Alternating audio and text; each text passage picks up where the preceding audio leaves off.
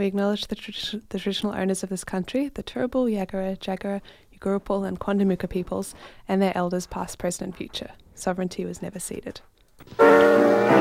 Mutual, mutual, la mutual, mutual, la.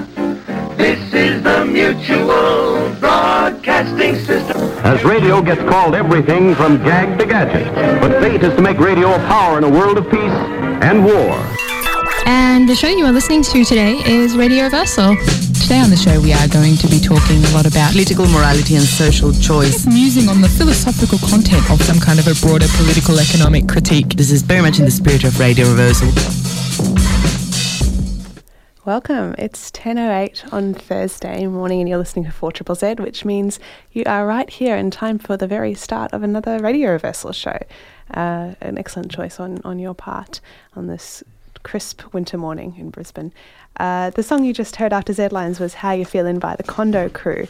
My name is Joan. In the studio with me this morning is Max. Hello. G'day. Hey. As I kind of flagged over the last few shows, I'm driving the radio ship for most of July with a rotating cast of guests. So this week Max is on and we're talking about the politics of time. Very deep and rich topic. Yeah, indeed. It's all defining. Indeed. So the politics of time, I guess, I think maybe not entirely clear like what we mean by that.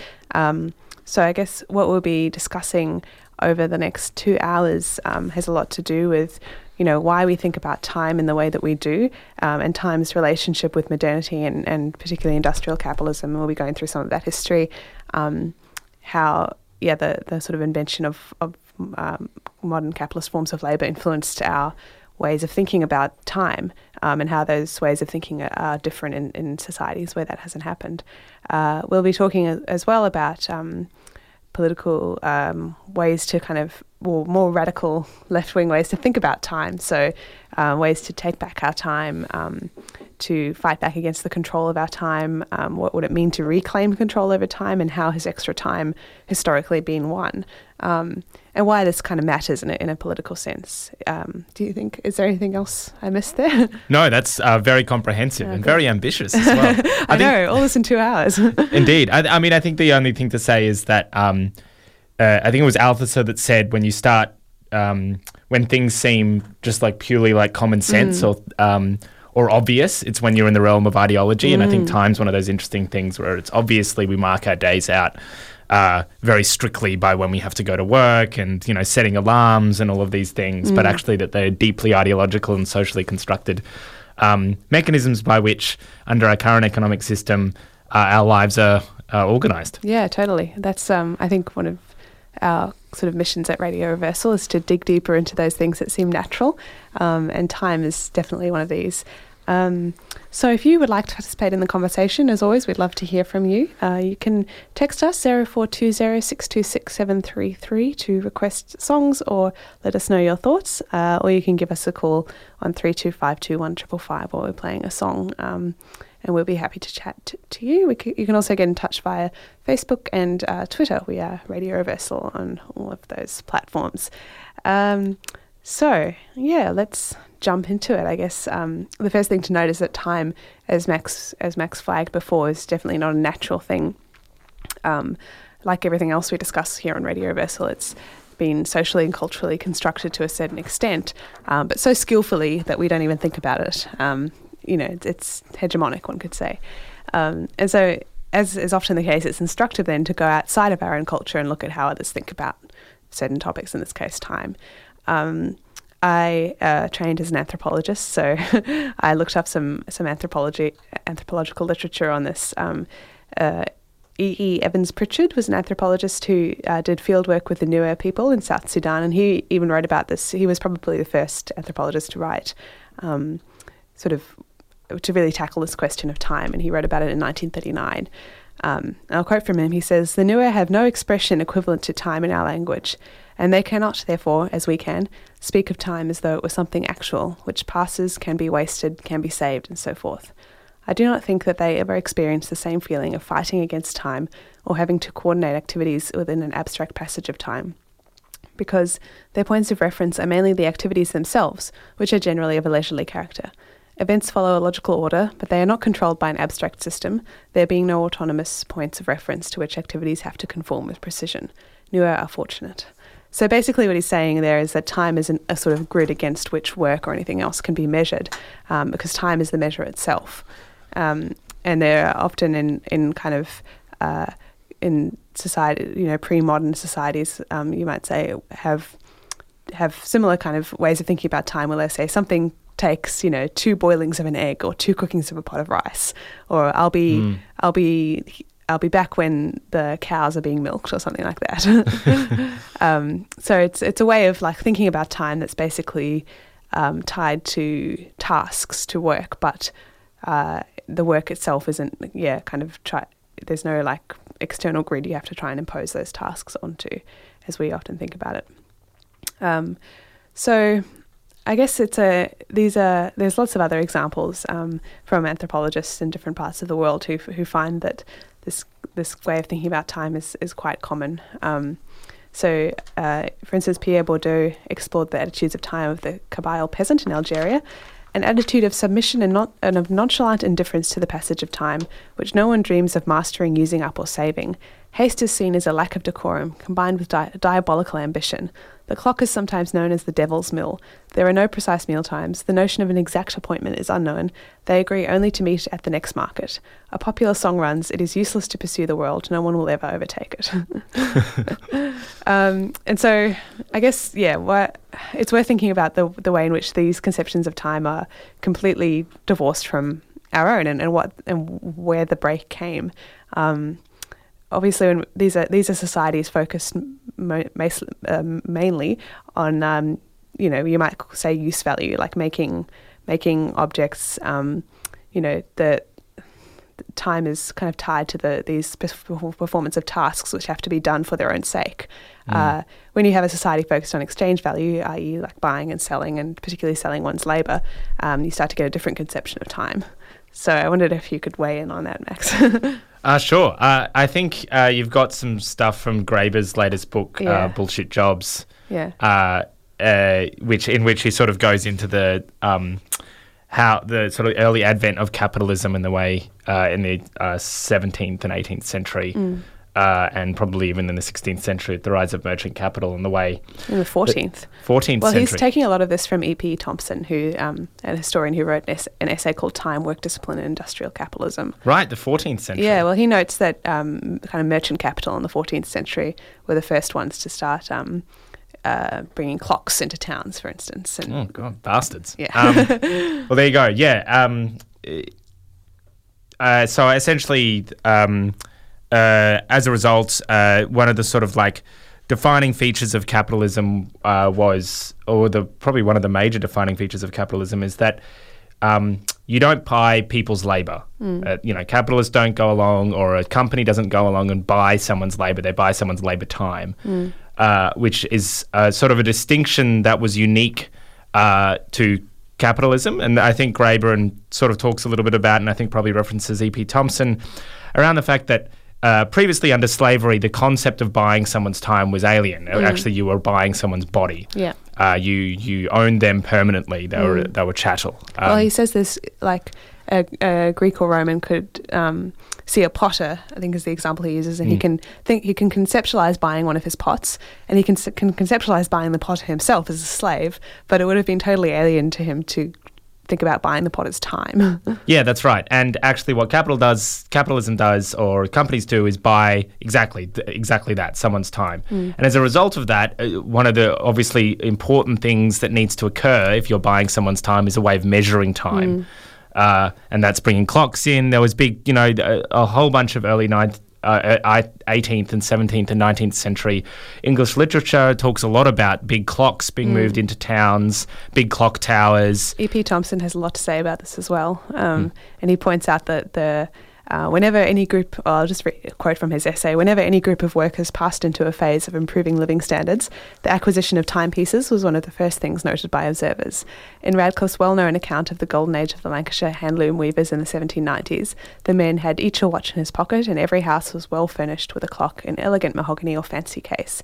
And And he notes as well that for 50 years of, even, in the kind of modern world in the 20th century, for 50 years of disciplined servitude to work, the enlightened employer gave to his employee an engraved gold watch. Golden chains. Yeah. Yeah, that's right. And actually, there's a whole bunch of sort of interesting stuff, pedagogical stuff around the way secondary and primary education and education was sort of defined by this as well. That at the factory floor was increasingly defined by set lunch breaks and big sirens and air, horn, ways of measuring and defining when people are on work and off work and things like that. And actually, that went a long way to, because the sort of rise of education and publicly available education was developing, or it's in infant stages around that same time. It's actually interesting to think about that the schools function a lot the way like a 19th century factory does. There's set lunch times. There's a big bell that goes when everyone's allowed to go to lunch. Everyone has to arrive at school at 8 or 9 in the morning. Everyone leaves at 3 or 3:30. You go into classes, you're pushed through in your years. You're sort of a date of manufacture, you're born in 1995, 1996, that's the sort of year you go through in school. And actually, it's amazing, actually, the way, again, that is a purely a social and ideological construct, that's the way that we define education. And it's interesting that the sort of underlying social relations of capitalism ended up defining a whole bunch of other things as well, including education. And I think it's not only a reflection of the factory floor, but even the way a lot of workplaces function today. Like if you have ever, been in a workplace where, I think, most of us have, where your breaks are like strictly monitored. You've got to turn, I've worked certainly a lot of jobs where I had to be at my desk at like 8:00 on the dot, if not 7:59, and like if I wasn't there, it would be noticed, and I had exactly an hour for lunch and no more. Yeah, there's some crazy stuff. I have a friend who works in an office where the new manager has decided that they have to log when they go for toilet breaks. Wow. And like write down exactly how long they've been on a toilet break for. And actually, if you look at some of the stuff that was going on in Amazon packing factories, I was about to mention that. Was exactly that. Worse, I think they actually don't take bathroom breaks. They pee in bottles because they're so afraid of being accused of idling and losing their jobs. Yeah, which, brings us to it's probably a defining point, that if time is one of the major points around which power is exercised and things like that, obviously that becomes a major point of contestation between wage labourers and capital and bosses and factory owners and things like that. For a long time and the working week and the working day were the major points of contestation between labour and capital. Totally. And I think, and there's, as soon as this process which we touched on before of bringing clocks in and starting to measure time and hiring people, hiring their time became a thing, then the control of that time became premium. So another thing that David Graeber notes in his book is that workers were often forbidden from bringing clocks or watches into the factory because the boss wanted to be able to manipulate. He wanted a factory clock that he could manipulate at will to make them work longer, basically. And then another common dispute in factories, industrial factories, was the practice of docking a worker's pay by 15 minutes if they clock in even 1 or 2 minutes late. And of course, people soon figured out if they were going to be docked 15 minutes, they might as well take the whole 15 minutes. So if you're running a little bit late in the morning, you just decide to take your time and get there exactly 15 minutes past rather than clocking in early and working for free for a few minutes. But in many cases, bosses would then change the policy so that if you clocked in 15 minutes late, you were docked by 30 and so on.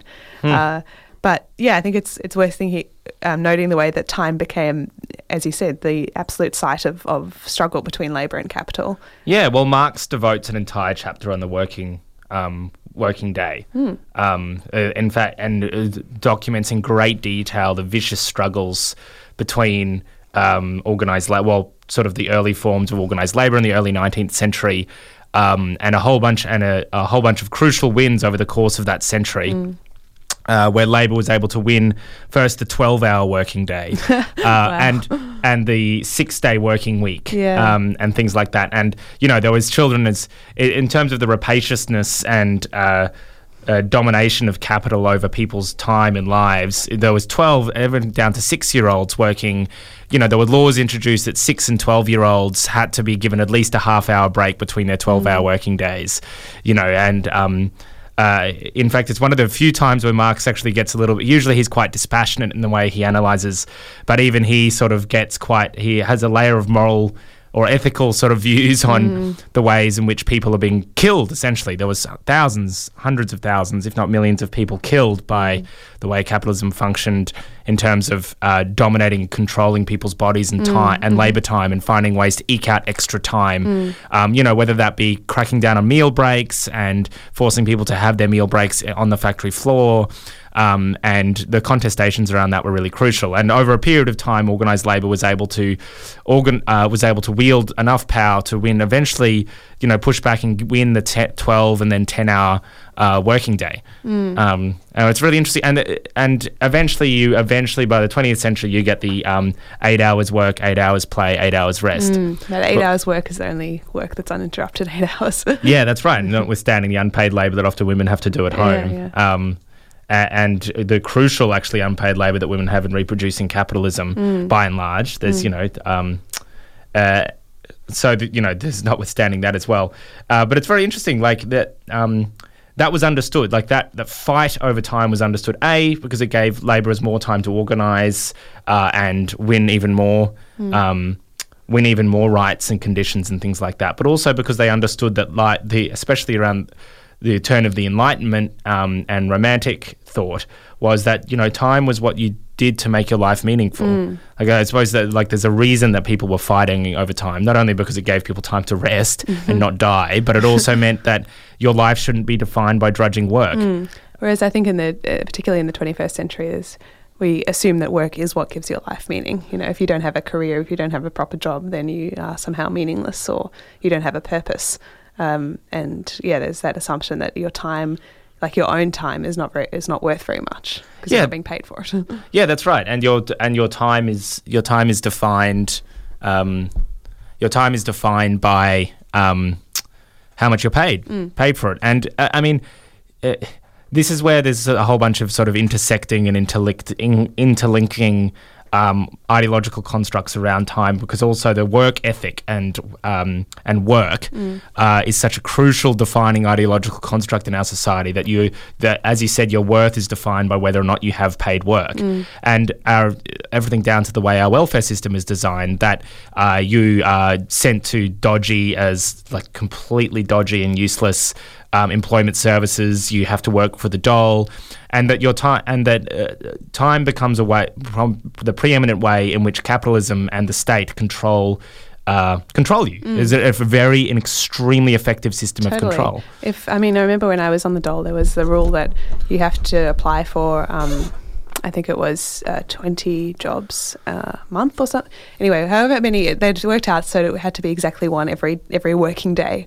So we apply for one job 5 days in the week. So they were clearly trying to mirror the principle was that looking for work should be a full-time job.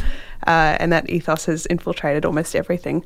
But maybe it's time to take a break and play a track, and we'll be back to talk more. And I particularly want to dive into the phenomena that David Graeber explores in his new book, Language Warning, Bullshit Jobs, where he talks about the new kind of form of white-collar knowledge work where people are often paid to do not very much. Like they spend the boss's time, just sitting around kind of checking Facebook and waiting for something to do.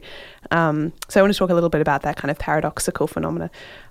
It's 10:30 exactly on Thursday morning, so you're listening to Radio Reversal here on 4ZZZ. You just heard Bad Timing by Fantastic Furniture, which is a thematic song choice because we're doing our show this morning on time and the politics thereof. We got a message from a listener before that said, the irony of sitting at home writing out applications for a job activity requirement while listening to Radio Reversal on time/work and shitty new start requirements. Solidarity to you? Solidarity. It's the worst. Hard work being unemployed. And yeah, I think one of the things maybe that we can talk a little about either now or later is the sort of imbalance in our contemporary work arrangements of work, where some people can't find work and are demonized for not being able to find work, and other people are like working way too hard and working way too long. There seems to be like a unwillingness to redistribute, and in fact there's those two extremes. Yeah, I mean, I think, and this is where I wanted to talk a little bit previously, the underlying political economic relations that mean that time and labour and wage labour are organised in the way they are. And I think the first thing to say is that the defining point of capitalism is the reproduction and the valorisation of value and exchange value and reproducing more and more value. And if you sort of look to Marx, you understand that the original source of value is labour, and that capitalist buying labour time is the only way that value is produced under capitalism, and so the domination and control of labour time and the buying of attempting to buy labour time for as cheap as possible is sort of one of the most important things that capital always does. They'll always try to push down wages. They'll always try to extend the working week. They'll always try to make you work longer for less pay. Now, in terms of then, so I suppose the sort of next question is, well, if labour is the source of value, then why isn't everyone working? Why doesn't capitalism come along and say, let's grab everyone and put them to productive work? Because if we get them in productive work, we're going to produce more value, we're going to make higher profits. But one of the really important things is there's a whole bunch of underlying contradictions in capitalism that mean that isn't the case. And we can maybe go into those a little bit later, but one of those really important things to think about is that one of the sort of major contradictions of capitalism is while at the same time as labour produces value, it also is one of the biggest costs. So the cost of labour is something that capitalism is always trying to reduce. And one of the other ways that you can reduce the cost of labour is automation, or producing or investing, as Marx called it, fixed capital, and advancements in fixed capital. So that's building machines that mean that you don't have to hire as much labour. And one of the side effects of that is producing unemployment. And we've heard a lot about the automation taking people's jobs, but this has always been the case that capitalism in many ways produces a whole surplus population. Yeah. And that surplus population is actually really important for a number of reasons. One of the major reasons is it allows capital to reduce competition in the labour market. And keep wages down. Keep wages low. Yeah. So the higher the rate of unemployment, the more the surplus labour population there's a glut. Imagine labour like any other market. There's a glut on the market for people who want work, and thus that allows them to push down wages. And actually, one of the interesting things in Australia at the moment is actually the rate of unemployment is relatively, well, by historical standards, it's very high. Unemployment in the 60s and 70s were 2 or 3%. By relative standards, the 5 or 6%, about 6% it is now, is relatively low. But there's also really high rates of underemployment, and also an incredibly weak organised labour movement. So there's some, in terms of sort of the underlying, those are some of the sort of underlying political economic relations of why that is the way it is. But what's really interesting is that we were talking briefly about Newstart, and it's the case that also that people want to force people to work. That you define the working class by the means that the only thing they have to sell is their labour time, and so in the early 19th and 18th century, you saw what was called the enclosure, especially in the UK, but in lots of other countries, enclosure of the commons, and that meant going along and finding commonly held land by peasants, privatising it essentially, giving it to lords, and early industrial agriculture, and forcing a whole bunch of people into the cities. Denying them the other ways that they reproduce themselves, whether it be small crop holders and things like that, and meaning that the only thing they have to sell is their time. It's very important then around implementation of Newstart and welfare systems that you force that it's not high enough that they can just live on that for the rest of their lives, but B, also that you find disciplinary ways to force them to constantly look for work and constantly participate in the labour market. And so your time becomes this thing that is viciously controlled, that is always defined by wage labour, and even when you're not working. Totally. I think in Inventing the Future, which is a book by Nick Chernak and Williams. His last name I don't know how to pronounce. Nick Chernak and Alex Williams, they talk a lot about this question of the surplus population and the way in which the modern surplus population exists almost entirely to discipline the working class, with basically the threat of, keeping wages low, installing a work ethos among everyone through things like work for the dole, and also the NDIS, I think, is a good example of this. We talked a little about this on the show a few weeks ago, but one of the major principles of the NDIS is to make people with disabilities work ready and to get them working. And that's, I think, a principle not talked about enough, but it's another illustration of this general principle that your time cannot be not used for capitalist reproduction. Yeah, that's right, and it's interesting because that seeps into sort of people experience that in a personal way. When you're not working, it's depressing. It's a really interesting contradiction. If you're not working, you're looking for jobs, it can be really depressing and anxiety producing. People are always like, oh, what do you do? And your answer has to be, well, I'm not doing much at the moment, or I'm looking for work, and that's a sort of depressing thing. And the labour ideology is a particularly pervasive and powerful one, and one of the things, if we want to change society, we're going to have to overcome. Which is sort of particularly interesting. It seems like you've got a quote to read out here. Oh, yeah, no, I just found the quote from Inventing the Future, where they say, increasingly the welfare state is becoming little more than an institution designed to deploy the surplus population against the working class. So that's an important nuance to this. The discipline of the working class via the surplus population is mostly achieved through the welfare state. Through the idea of workfare or free labour, or working for the dole, basically. And that's another way in which wages are kept low by distilling this norm of work among everyone.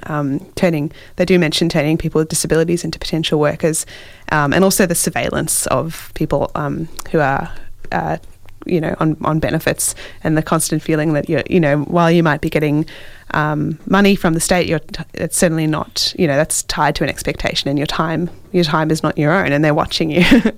Yeah, and you have to go to work meetings and employment service meetings and things like that. But then it's also one of the sort of other interesting things is that the way that capitalism, Marx, one of the things that he writes a lot about is alienation. That you separate, in basic terms, there's this sort of innate human spirit and this your innate creativity and things like that. And the current way that capitalism controls your time and your wage labour, and the way that you're paid for your labour time, and there's a certain period of time that you're producing things that have no connection to you, is incredibly alienating. You're alienated from your creative spirit in some ways, whether that's because it's meaningless work and bullshit jobs, the way Graeber talks about, or whether or not you have no control over what you're producing, not even aware often, what you're producing, where that goes. And that is an incredibly, Marx's terms, alienating experience. What's important or interesting about that is that has a whole bunch of flow-on ramifications, and the way your time is defined often leads to high rates of stress and anxiety and mental health illness and physical injuries and things like that. What's often remarked upon is that the mental health issues and the stress that causes and the way that the time is controlled. And so, when people have holidays or mental health days or days off, that is to recover from the current way that capitalism controls your time and your work. It's a miserable existence. And what's one of the fascinating things about ideology, really interesting things about ideology, is it forces us into a situation where work and wage labour are mind-numbing, alienating, depressing, anxiety-producing, stressful, miserable existence. But the converse of not working is also that. That under the current ideological and social way ideological constructs and the social and economic way we organise society, there is currently no individual escape from that. Keyword on individual. Yeah, no, that's a good point. So David Graeber talks a little bit about this fact that, even if you're in a job where, say, you could easily get your work done in 1 or 2 days, and the rest of the time you just sort of sit around, you do kind of they either give you make work, made up tasks to fill the time, which obviously are serving no purpose, or maybe you just sit around checking Facebook until you finally get something to do. Lots and lots of those jobs out there. I'm sure most of us are familiar with them or have worked them. And he points out that, like, on paper, this seems like a good deal, right? Like, you're getting paid probably a pretty healthy salary to sit around all day in an office, or maybe even get to work from home, not doing very much. Like, it seems like you've won. You're getting paid to do nothing. But people who do these jobs report incredibly high rates of stress, depression, anxiety. Like, he refers to it as spiritual violence. It just takes a toll, not only that your time is not your own. Even if you are checking Facebook, you know that, you're not doing that. You're not really free to do that, so to speak. You're doing it under the radar. But also doing made up work is a particular kind of psychic torture. I think he quotes Dostoevsky, who says, like, in the prisons, in the labor camps, we didn't actually do anything useful. Like, doing useful labor would have made us feel sort of okay. We broke rocks into pieces, or we dug holes and filled them in, and that was considered to actually be a much worse form of torture than doing hard labor that was useful in some way. So yeah, there's a whole, like, spiritual or emotional component to this, I think, that I think most people are familiar with. Maybe it's time for another song before we come back and talk some more about this. That was Dolly Parton with 9 to 5. We got a lot of listener appreciation for that one, including a listener who said we should have played nothing except this song 9 to 5 times over the course of the show. Is that allowed? No, I agree, but not allowed, unfortunately. If you have any more song requests, we'd love to hear them. Text them through 0420 626733, or you can call us 3252 1555 while we're playing a song. So, yeah, if you hadn't figured this out yet, we are talking about the politics of time this morning on Radio Reversal. And we had just kind of started talking about the spiritual or emotional psychic violence of not having your time not be your own. But then Max also pointed out that the way our society is structured and the expectations and rules that we set up for ourselves mean that if you decide not to work, that itself is also very depressing, boring, and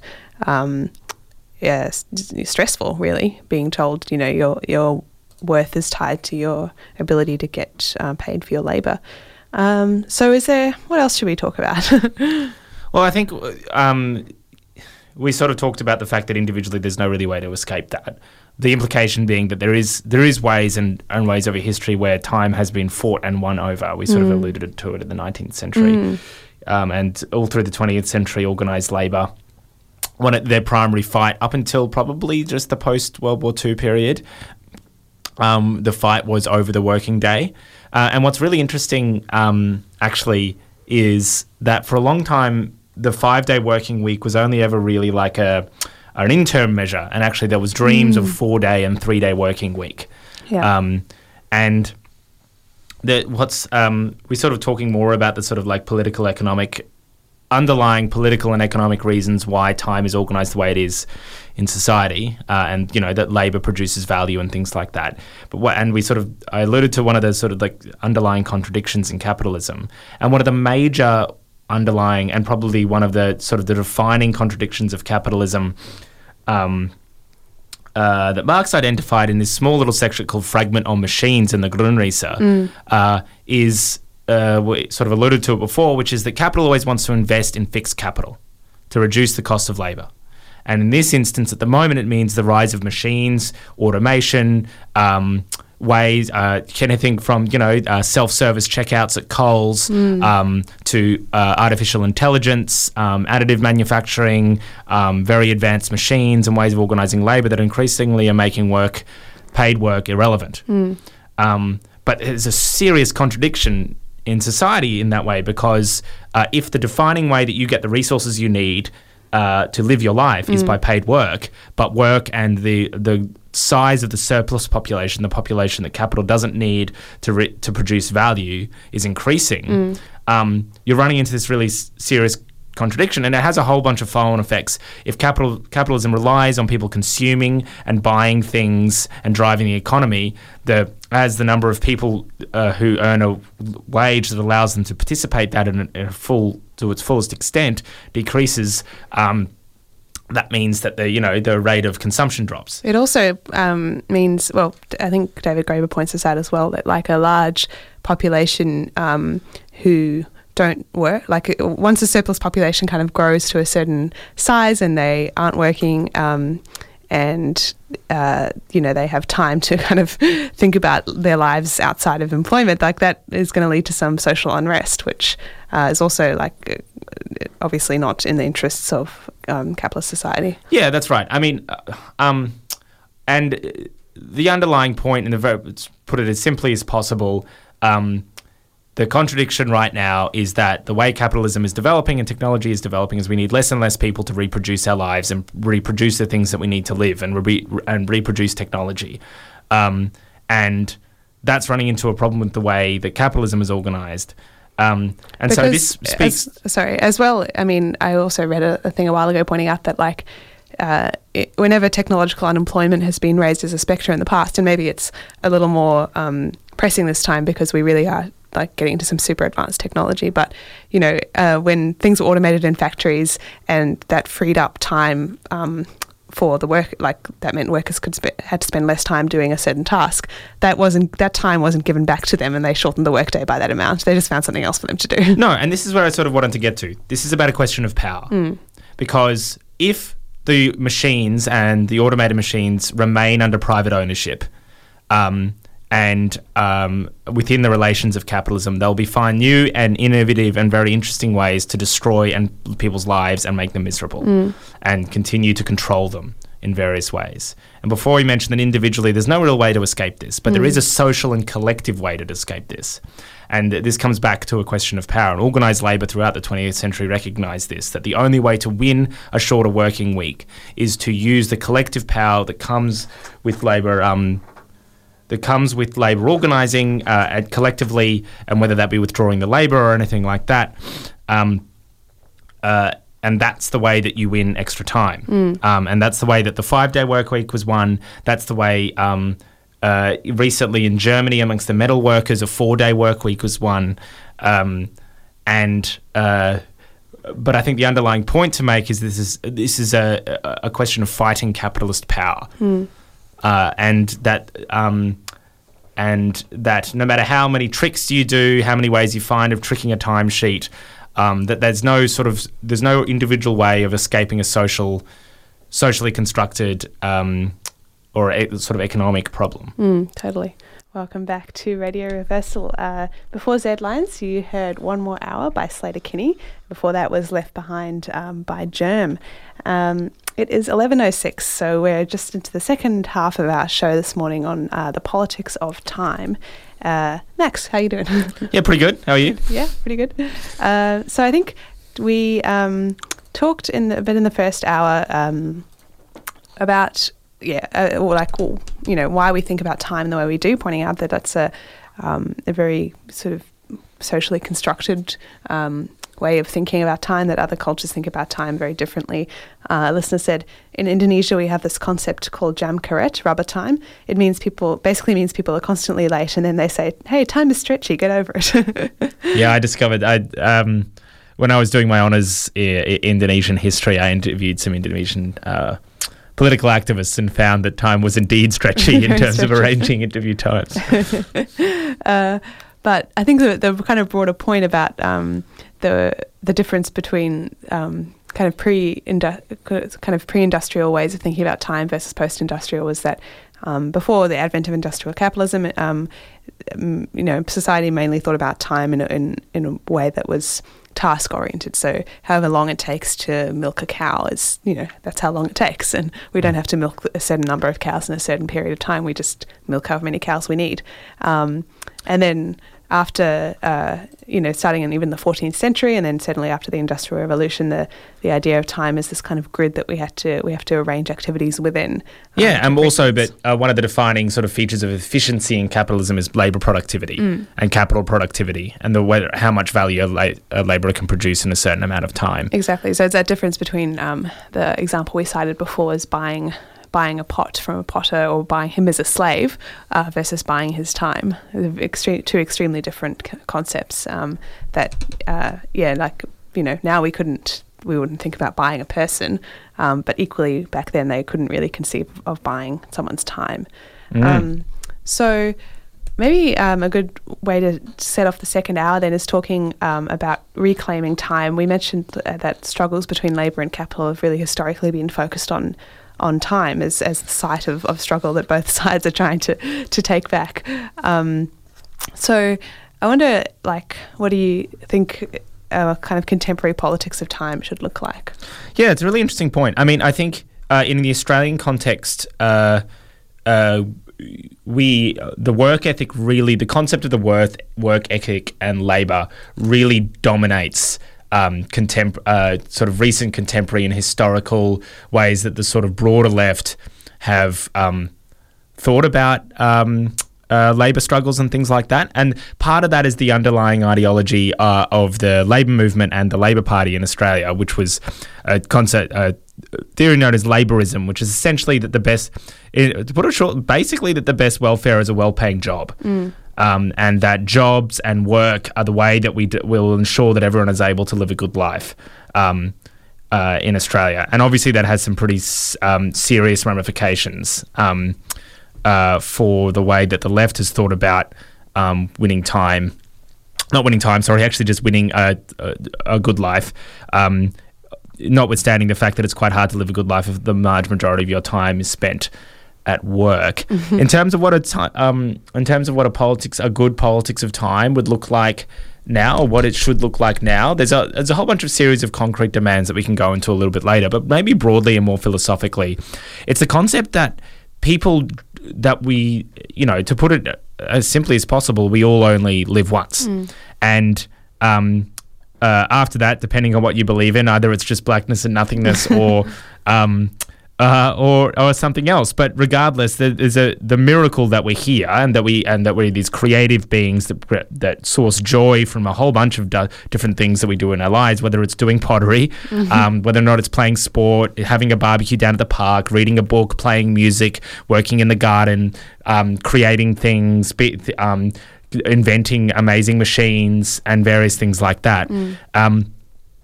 The underlying point right now is that the way our economy and society is organised, it denies the vast majority of people the time that they need to enjoy their lives and make them meaningful. And in fact, it actively prohibits that and controls them in ways. And actually one of the things that Schoeneck and William talk about in terms of the work ethic, the ideological work ethic, is that there's an underlying assumption that for us to get something positive, we need to suffer in some way. We need to work hard. It's even down to sort of the way we think about, we need to work for our benefits in some way.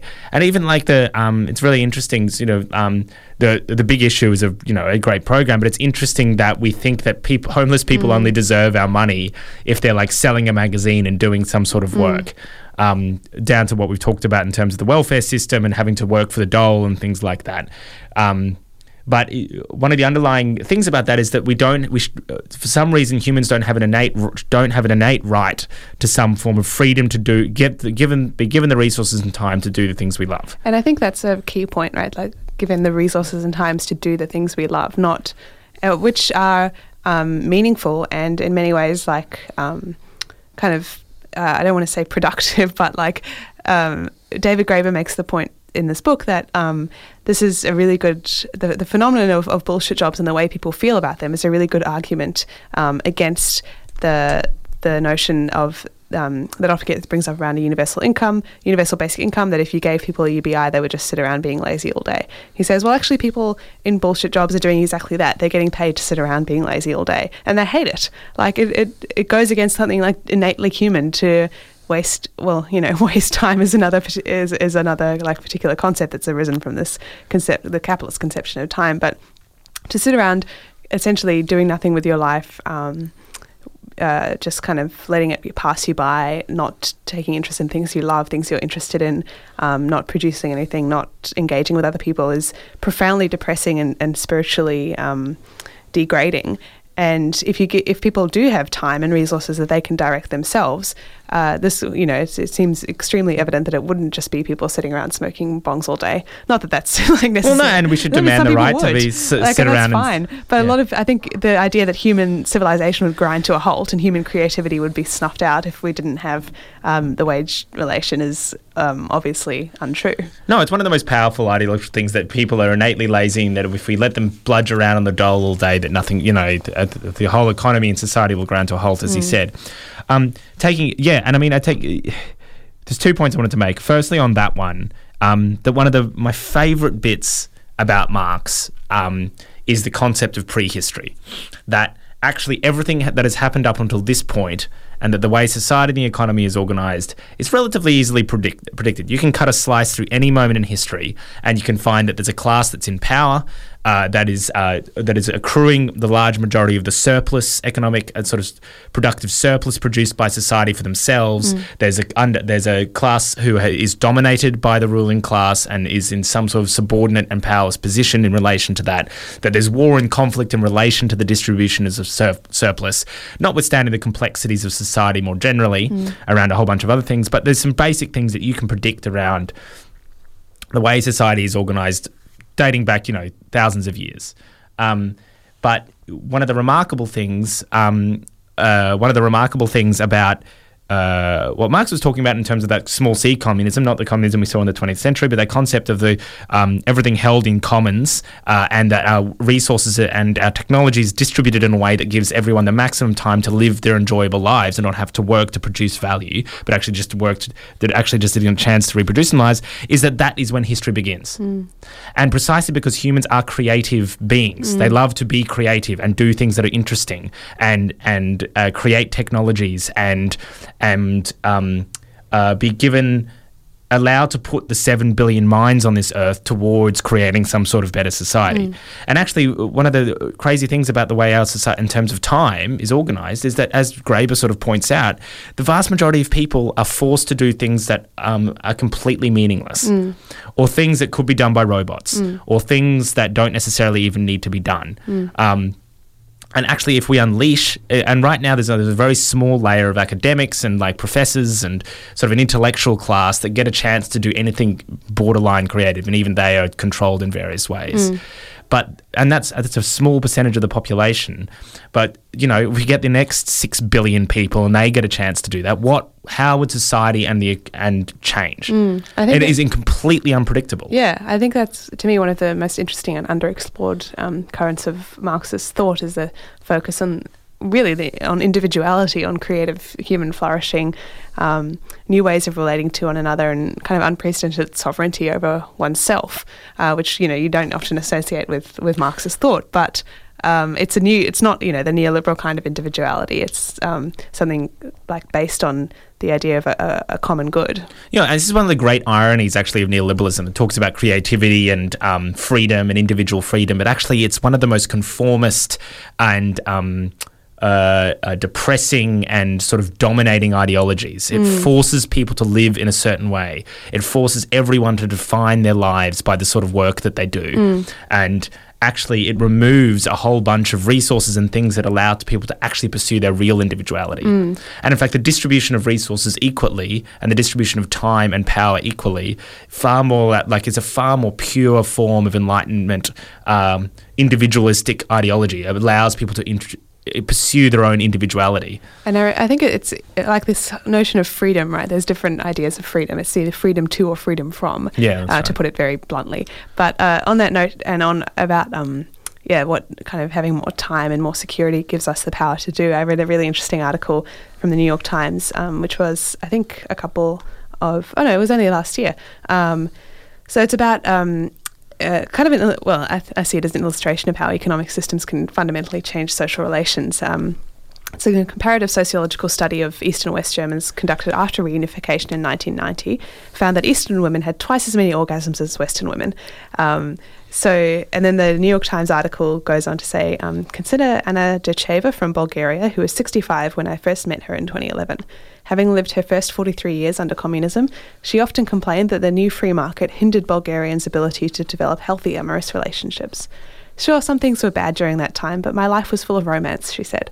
After my divorce, I had my job and my salary, and I didn't need a man to support me. I could do as I pleased. Ms. Dercheva was a single mother for many years, but she insisted that her life before 1989 was more gratifying than the stressful existence of her daughter, who was born in the late 1970s. All she does is work and work, Mr. Dercheva told me in 2013, and when she comes home at night, she is too tired to be with her husband. But it doesn't matter because he is tired too. They sit together in front of the television like zombies. When I was her age, we had much more fun. So it was... Wow, chicken, wow, wow. But it's a really interesting point that... and this is... Schoeneck and Williams talk about this in Inventing the Future, the concept of synthetic freedom. It's a freedom that is socially constructed. And actually one of the ironies of neoliberalism while it talks about the concept of freedom from... and freedom from controls, actually it restricts people's material freedom. It restricts the material resources, and that includes time, although it's not a material resource, it's an abstract resource. Nonetheless, it's a material resource under capitalism. It increasingly restricts that to fewer and fewer people. And I think that's what I was wanting to get at, actually, in terms of the second point I wanted to make, was that one of the underlying and enormous failures of large sections of the left, and if you, I was going to say the Labor Party, but it's really hard to include them in the left. We need to do a show on what the left is, because it'd be weird to be on the same side as some of those goons. But is that they always talk about jobs or well-paid jobs or cost of living or health and education. Fine, but people don't want them in on of themselves. That is not the reason that people want certain things. People want certain things because that gives them the synthetic freedom, the materials that they need to go and pursue a meaningful life, a creative life. And we need to recapture, there's this, and maybe it's partly has to do with the work ethic, but there's this sort of stultifying concept of seriousness that comes with sections of the left that always eschews actually what people want is joy and creativity and time. And that's one of the really interesting things. It's funny because that quote, interviewing that East German women, arguably people in modern Germany are less free than the women that lived under East Germany. Notwithstanding, and we're not saying return to East Germany, but there's a certain set of economic freedoms that were given. Actually, the other was free universal childcare. Yes, exactly. And they talk as well about, if you went on maternity leave, your job was held for you, you were paid, you never had to worry about money. And she says, it was... I don't think she uses the word freedom, but she says it was more gratifying. They had more fun. And that, to be honest, I think is more important. Like, I was reading a study yesterday about what people want out of public services that was done by the Royal Society of the Arts, a UK organisation. And they say, well, there's a lot of talk about choice, like people want choice. That's a neoliberal dictum of people want choice in public services. But we found that actually people, they don't particularly care about having a choice if they can have a good local school and hospital. In fact, they'd rather not have to compare all these different service providers. They just want well-funded quality services so they can get on with the rest of their lives. So maybe we'll leave you to ponder some of that while we play another track, and then we'll come back and talk a little more about contemporary radical left ways to think about time and reclaiming it. This is a new track by a local band, Tape Off. It's Day In, Day Out. It's 11:21, and you're listening to Radio Reversal on 4. That was Day In, Day Out by Tape Off. It's 11:24, just ticked over to 11:24 on Thursday morning here on Radio Reversal. We're talking about the politics of time. Irony that we have to fit all this into 2 hours. I feel maybe to be, fully on board with our show this morning, we should have as much time as we want. But sadly, the 4ZZZ grid does not confine to capitalist sellouts. More elastic ideals of time. So Max is in the studio with me this morning, and we've been talking kind of about ways to conceptualize of time, and particularly radical left ways to think about time and reclaiming some of our time. So I wanted to pose a question to you, Max. So what about political movements? We're having these political movements to gain more time, but you kind of paradoxically, in doing so, these take up a lot of our time, in fact, and they are, they require labour that perhaps we wouldn't like to be doing in an ideal world. Is this like a kind of paradox that is we can't overcome, or what do you make of that? Yeah, it's an interesting question. I mean, in the first instance, I think time is one of those, like for me, time is one of those useful ways of constructing a new left modernity, a new left ideology, around which we claim that things like a universal basic income or a 4-day work week, one of the primary things they do is give us more time and resources in that synthetic freedom to do the things that we love.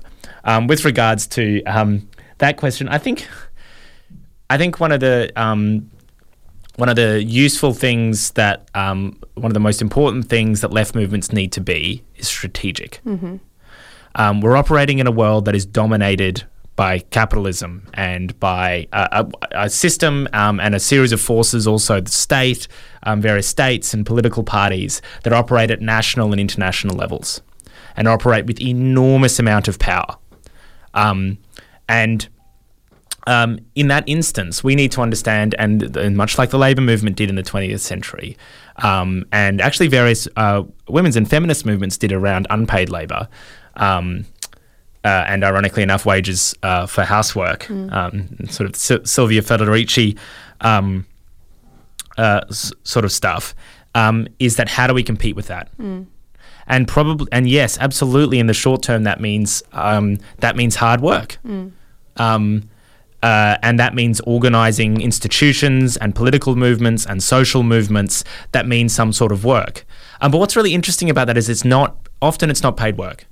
It's work that is actually incredibly meaningful to the people that do it. And this is actually one of the things, these political movements and this social organising and this organising that scales up to national and international levels and is strategic and works out ways to build power and compete with the power that is trying to crush and destroy us, is people talk about the joy and the love of it. And it actually is incredibly meaningful. And I think part of that is because this is the thing. We shouldn't compare paid wage labour with the work of building a social movement or building a political movement and things like that. And one of the primary things is because it is not alienating work. One of the important things about sort of Marxist theories of work is that form of alienation, which is that you are being paid for your labour time. That wage labour is a distinct social phenomenon, social and economic phenomenon, distinct from other types of small W work. And actually, it's that meaningless work. It's that work where a capital controls you, and where you're producing surplus value, and when your labour time is defined by where your labour time is defined by the amount of the working day and the working week, but also how much you're paid for it. And distinct from that is work with working with comrades and working with people and building political movements and things like that. I think it would just be it would be wildly unrealistic to suggest that somehow you're able to build a political movement without doing some sort of work. But that's not to say that sometimes that work is hard, of course, but building political movements is hard and building power is hard, but often it's very meaningful and enjoyable, and the people that are involved in it love it. I think I was being a little bit of a devil's advocate in posing that question because I know it does come up, but my own take on that is that people don't necessarily, the goal is not necessarily for more time per se, but for more meaning, like to be able to fill one's time with things that do give meaning, and I think political organising is certainly one of those things. I read an interview recently with Silvia Federici where, actually because you mentioned her, and she said that the kind of politics where her basic argument, I think, was that utopian politics is sad politics because your goals are so far away. But to me, I actually disagreed. I don't find utopian goals sad. In fact, quite the opposite. I think they're the only things that that present real meaning and real hope. And to instantly assume that utopian goals, like for instance working less or getting a UBI, are far away and unachievable, is to undermine them from the start. Universal basic income, Yes, universal basic income. So I actually wanted to talk a little about the universal basic income and what how that maybe changes the relationship that we have with money, with work, with time, because I think as well we've talked a little before on the show maybe about wages for housework, and the idea of being paid for domestic labour, because that is labour that reproduces capitalism for sure, and unpaid labour of mostly women keeps the economy going. But to me, so there's been some talk of conceptualising the UBI as like a wages for housework sort of thing, but in fact I think it's one of its key components, and the reason that it has to have this to be able to work, to be able to change economic and social relations in any major way, is that it's not tied to any kind of work. Would you agree? Yeah, absolutely. Well, one of the fundamental and most important things about a UBI is it decouples income from work. That essentially, it's the most powerful form about it, especially if a universal basic income is enough to live on without having to do any other supplementary work. It's a really important point. It's basic here means an income that allows you to live a life without having to work. So your time is really your own in a way that, neither work nor being on welfare, nor even working in a job where you don't have to do much, as we've talked before over the last hour and a half. None of those things afford any real freedom over one's time. Yeah, and it's interesting that it's a demand that exists within capitalism because you are given money, the money commodity, and you're asked, and it has to be enough to be able to purchase other commodities, including housing and rent and food and other services that you need to get on and live your life. The other really obviously important demand, coupled with the universal basic income, is a 4-day work week. And that's about recognising that the amount of, as we said before, the amount of work that we need to do to reproduce society is decreasing, and actually what we should be doing is sharing that work around more broadly in society, the productive work that needs to be done. That actually reduces underemployment, but also reduces stress and things like that. And actually, as an aside, it's really interesting. A friend just sent me a study from New Zealand where a firm trialled a 4-day work week, and this is a capitalist firm labelled it an unmitigated success. They cited huge increases in stress. Decreases in stress. So decreases in stress, and various whole bunch of other social indicators and things like that.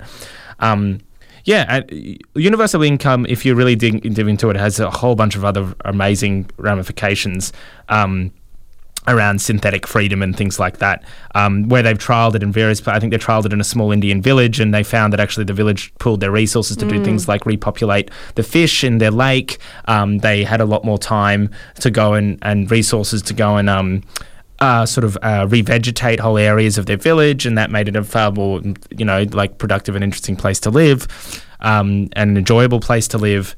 And this is why it's very interesting. Like the left, when we're talking about time, it always comes back to being given the resources.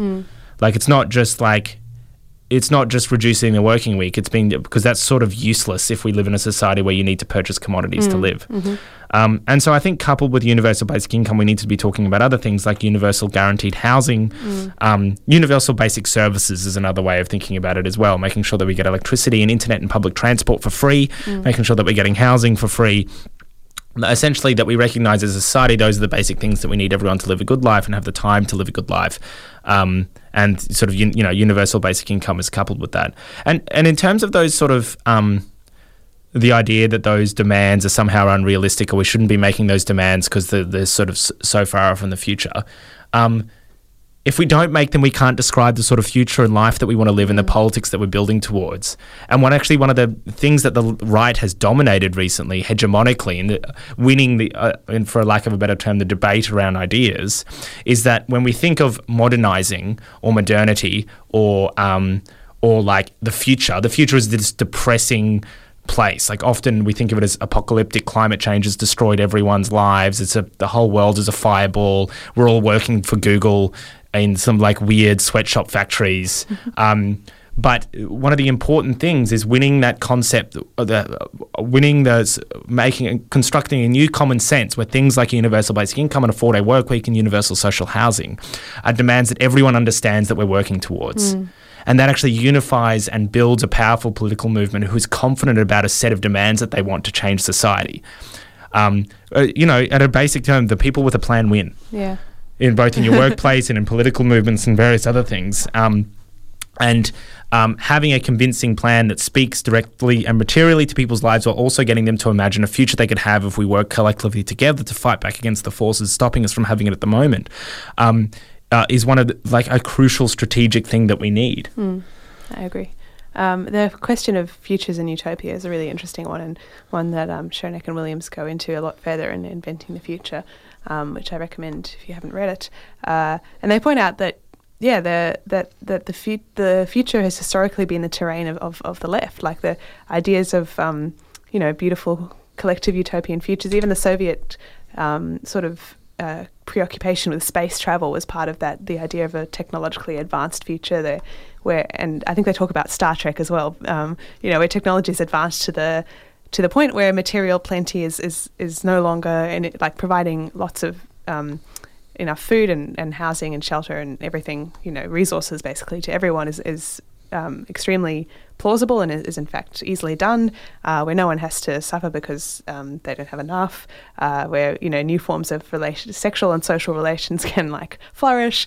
All of those things have historically been thought about as left-wing ideals. And in fact, we're at that point now in a way. Our technological capacity to end poverty we could easily do it tomorrow. It's never been greater.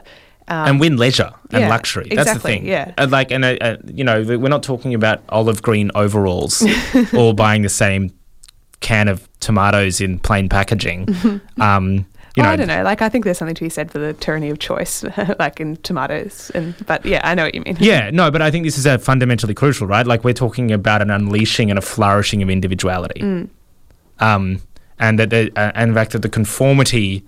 When we're talking about conformity, we're talking about capitalism and in capitalist society, and it's a false choice. It's not what we want is real choice, the ability to choose in real terms what we want our life to be, which is something that we're denied at the moment. There was a good article in Jacobin, which I'll just quote from before we go for another quick song break, but it's about human nature, the idea of human nature, and basically arguing that although human nature is usually used by right-wing people to say that, communism will never work or whatever. Capitalism is some kind of inherent expression of human nature, which is greed.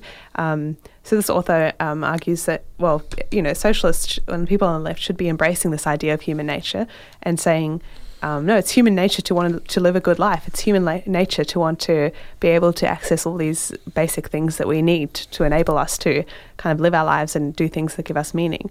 And they say, to quote, you believe that the average human being should not be forced to live impoverished, stunted lives because you impute to the average human being certain unshakable interests, being fed when hungry, quenched when thirsty, free when dominated. Consider the glorious socialist invocation, workers of the world unite, you have nothing to lose but your chains. That's a universal injunction. And why is that compelling? Because we all know that nobody likes being in chains. The slogan is not, workers of the world unite, you have nothing to lose but your chains, unless in some cultures people like being in chains, in which case we demand that those people be allowed to keep their chains. So to me, that's a lot of this has to do with time, although it's not explicitly mentioned. A lot of it does have to do with time, with having enough time, with being able to pursue what's meaningful as a fundamental, unshakable human interest that perhaps, left politics can learn or can take on board in future. So we are going to have a quick break for a track. I just got a song request, but I don't have time to search for it now. Sorry, I'll try and play Freedom of Choice by Devo after this one. But for now, this is Wasting My Young Years by London Grammar. It's 11:38. You're listening to 4ZZZ. It's 11:42 here on Radio Reversal. We're just coming into the last little segment of our show this morning on the politics of time. If you have enjoyed the show this morning, can I suggest subscribing to 4ZZZ if you're not a subscriber already? You're missing out on some excellent warm glows of community radio satisfaction. So go to the 4ZZZ website and hit the subscribe button. You can easily subscribe to the rate that you feel you can afford. There's under 18 concession, full passionate subscribers. A range of options to keep 4ZZZ on the airwaves and able to keep producing the content that you hopefully have been enjoying. So I think Max is in the studio with me this morning talking about politics of time, and we got a text during the song that said synthetic freedom is having the state control the outcome of the people, a sentiment with which I think we both disagree. So perhaps you, Max, can respond to that. Yeah, it's a really interesting point. It's because it's a one of the sort of like byproducts of the sort of neoliberal age and the domination of neoliberalism was this assault on very clever and sophisticated assault on the sort of welfare state. And it was this dominating presence, and in many cases, yes, the capitalist state is controlling and domineering. But this is the key point: the capitalist state. And right now, people's lives, people only have one choice, two choices: sell their labour or go on New Start.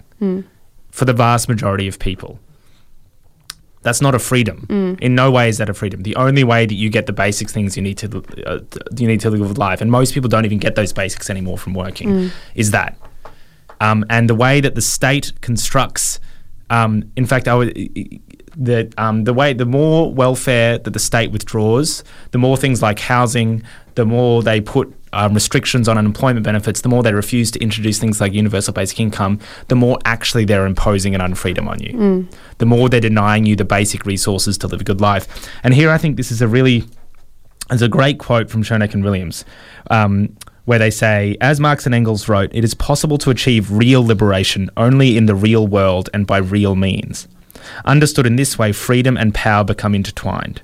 If power is the basic capacity to produce intended effects in someone or something else, then an increase in our ability to carry out our desires is simultaneously an increase in our freedom. The more capacity we have to act, the freer we are. One of the biggest indictments of capitalism is that it enables the freedom to act for only a vanishingly small few. A primary aim of a post-capitalist world would therefore to be maximize synthetic freedom, or in other words, to enable the flourishing of all of humanity and the expansion of our collective horizons. Achieving this involves at least three different elements: the provision of the basic necessities of life, the expansion of social resources, and the development of technological capacities. Taken together, these form a synthetic freedom that is constructed rather than natural, a collective historical achievement rather than the result of simply leaving people be. Emancipation is thus not about detaching from the world and liberating a free soul, but instead a matter of constructing and cultivating the right attachments. And I think the quote that I read before about Comrade Anna Ducheva from Bulgaria, who had her first 43 years under communism, and said, like, some things were bad, but my life was full of romance. I didn't need a man to support me. I had my salary. I could do as I pleased. And just saying, pointing out the way her life was different, she used the word gratifying, fun, compared to her daughter's life, where she lives under quote unquote freedom, a more free society, a capitalist society, but she's too tired to do anything. She and her husband just sit at home like zombies. Yeah, I mean, it's freedom. It's a useful example. It's worth noting though that we don't want East Germany. No, I know. I'm just pointing out that like the state, this wasn't a case of the state determining Anna's social relationships. Yeah, absolutely. In fact, it was the security and stability she had, and the fact that she had her job and she had her salary and she didn't have to worry about that and she had more time, meant that she was able to pursue like a lot more personal freedom. Yeah, it's very interesting. I mean, that's true. That's certainly true to an extent. East Germany also crushed a whole bunch of other people's freedoms, and the lack of democratic control over the way that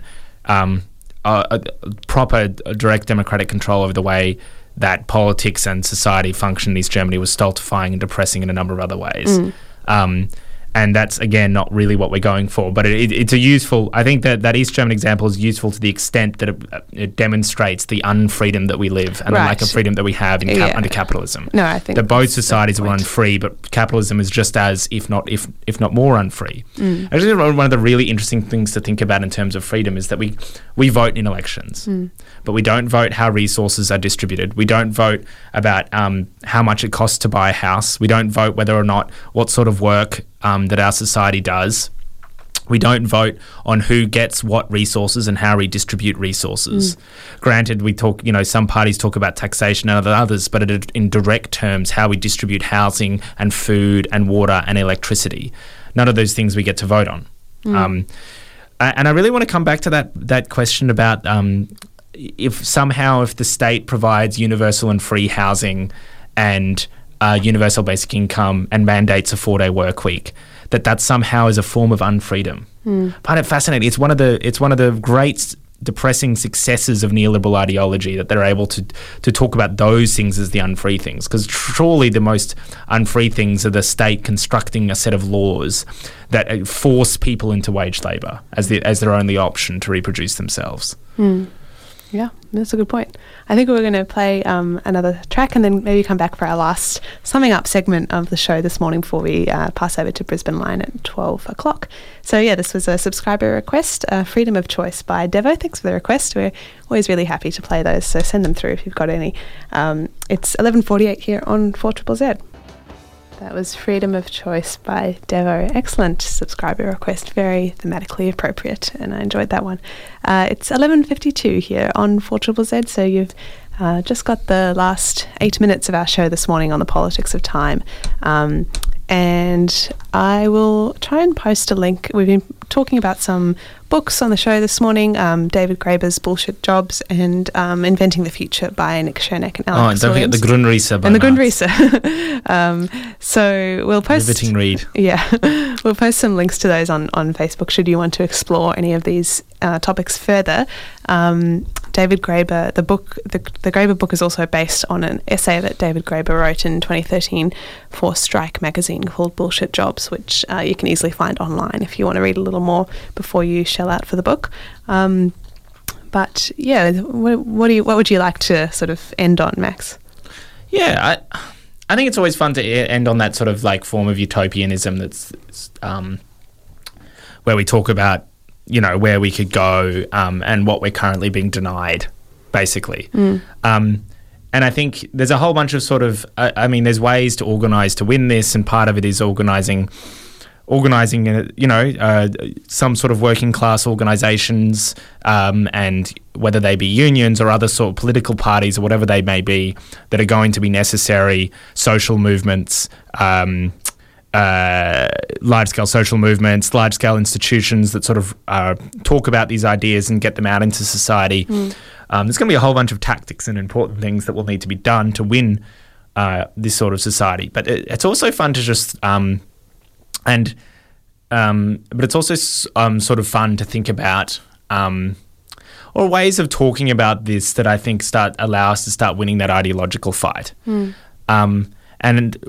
one of I think the most important ones is how, not inefficient, but how resource wasting capitalism is. Yeah. And that how much time it wastes in terms of wasting time, the amount of time that wastes people's lives and time. And one of the really interesting things is palliative care nurses say that one of the, the biggest regrets that people have when they're dying is that they didn't spend more time with their loved ones. Yeah, no one ever says, I wish I spent more time at work.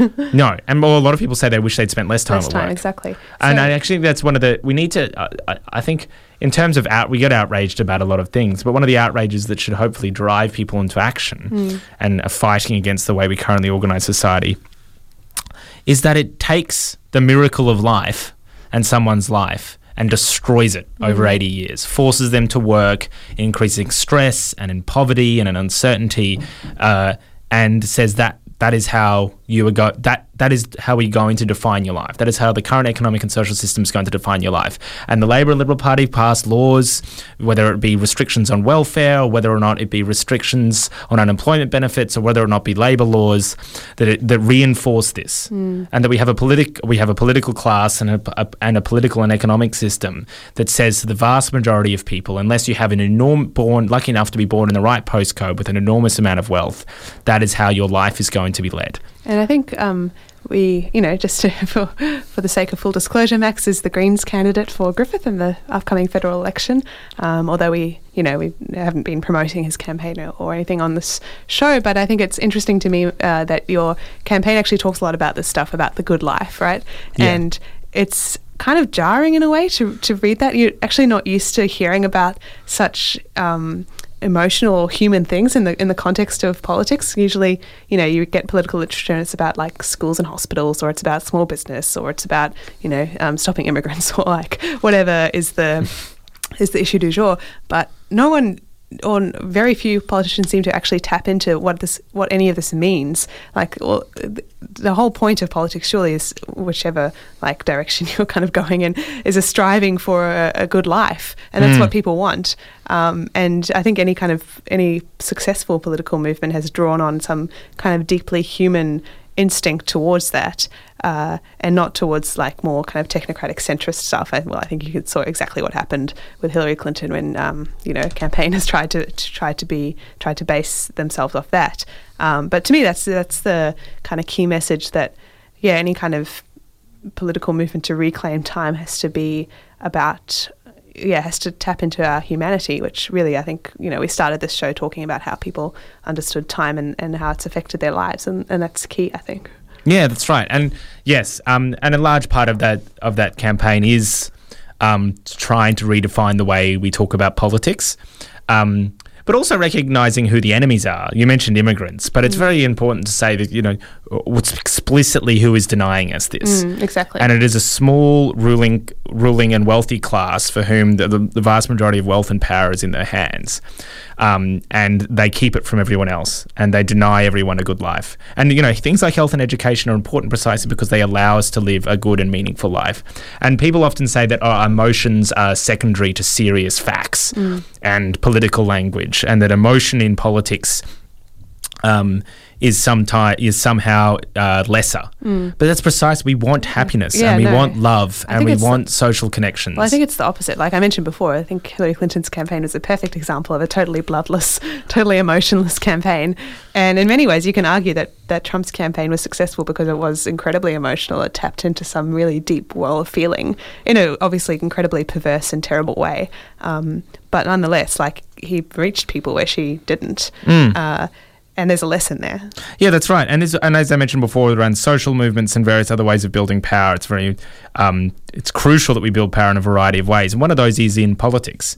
And that I suppose maybe it's a useful thing to finish on. I notice we've only got about a minute and a half left. Capitalist time constructions. Yeah, that's right. Is that this is one of those crucial opportunities where winning formal parts of formal political party probably does have to form some part of broader strategy around winning this contest, and winning power for the vast majority of people. And why it's so crucial, as you mentioned, Trump, is that we're in this, and we've sort of talked before about this overlying contradiction between increasing surplus populations and automation, is that we're at this crucial moment, I think, in political and Australian history, where there is and as the sort of centre disintegrates, there's going to be a contest between the far right and the left around where society goes from here. And what the far right are talking about is restricted immigration and racism and singling out groups of people and demonising them, saying you're coming here and taking our jobs and our resources. Or there's another side that says actually the world has abundant resources and we can share them in a way that means that everyone is able to live a meaningful life, no matter your skin colour, no matter your gender, no matter which country you come from, no matter which war you're fleeing from that our country helped start. It's now, I suppose, the sort of where I feel now is it's now or never. Either we go about and building this power now, or in 5 years' time, Pauline Hanson will be Prime Minister.